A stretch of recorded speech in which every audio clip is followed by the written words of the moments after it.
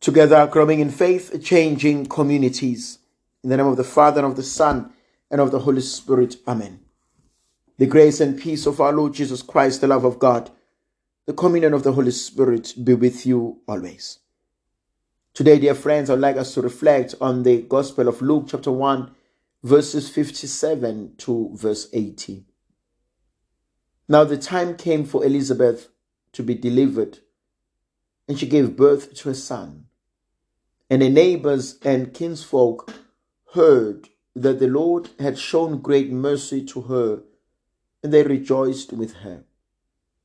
And on the 8th day, they came to circumcise the child. And they would have named him Zechariah after his father. But his mother said, "No, not that name. He shall be called John." And they said to her, "None of your kindred is called by that name." And they made signs to his father, inquiring what he would have him called. And he asked for a writing tablet and wrote, "His name is John." And they all marveled, and immediately his mouth was opened and his tongue loosened, and he spoke, blessing God. And fear came on all their neighbors, and all these things were talked about through all the hill country of Judea. And all who heard them laid them up in their hearts, saying, "What then will this child be?" And the hand of the Lord was with him. And the child grew and became strong in spirit. And he was in the wilderness till the days of his manifestation to Israel. It's a beautiful story. It's a story of God's favor. It's a story of God's faithfulness. It's a story of an old woman who's been battered by life. I like how verse 57 tells it. Now the time came for Elizabeth to be delivered. She gave birth to a son. You could play with that phrase. The time came for her to be delivered. Delivered from what? From shame? From name calling? She was known as a barren woman. She had no children. Now, that is quite broad. She had no children. Is it because she suffered miscarriages? Is it because she gave birth to stillborns? Or her children were alive but died at a younger age? Imagine that pain. And thousands of our people experience that on a daily basis. They suffer miscarriage. And they can hardly do anything about it. Can you imagine the pain that a mother feels as she bleeds knowingly, "I'm losing my baby, but there's nothing I can do"? Can you imagine the anguish of a mother who gives birth to a stillborn? Can you imagine the pain of a couple who lose a baby, either through miscarriage, stillborn, or those who are born but they don't make it out of hospital alive? Can you imagine the pain? And so when the author says in verse 57, the time for her to be delivered, that word is pregnant with meaning. Because now she has a son. Now she has given birth. She's no longer barren. What is an opposite of barren? It's fruitfulness. Barrenness, the opposite of it is fruitfulness. And where do we find the word be fruitful for the first time in the scriptures? In Genesis chapter 1. When the Lord blessed Adam and Eve, he says, be fruitful, multiply, fill the earth, subdue it. The first blessing ever that God ever gave to human beings.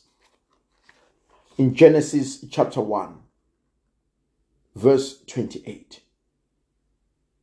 Be fertile, multiply, fill the earth, be fruitful. And so, for me, the story, the line is beautiful. The Lord will bring back what you've lost. But then there's another thing that also touches me in this story. The kinsfolk and the neighbors are excited. They acknowledge the workings of God. They rejoiced with her. And on the 8th day, when the child was circumcised, whether they intervene or they jump in uninvited, but we find them there. And they say to Elizabeth, well, this child's name will be Zechariah. He will be named after your husband. And she says, no. His name is John. And they all say, but nobody in your family, nobody in our family has ever heard this name. And that's the story of our lives. That is the story of our lives. Some people expect you to be like them. And they want you to align your thinking, your behavior to be like theirs. So the moment you do things outside of the parameters they've set out for you, there's something wrong with you. The moment you do things differently from what is expected, something is wrong with you. The church can be like that. You know, I'm fascinated by Pope Benedict. When he resigned, one of the words he said in his statement was, this church is not mine. This church is not ours. But this church belongs to God. And I'm convinced that the Holy Spirit has been guiding this church from its inception. Now, Pope Benedict was an intelligent man, was a holy man.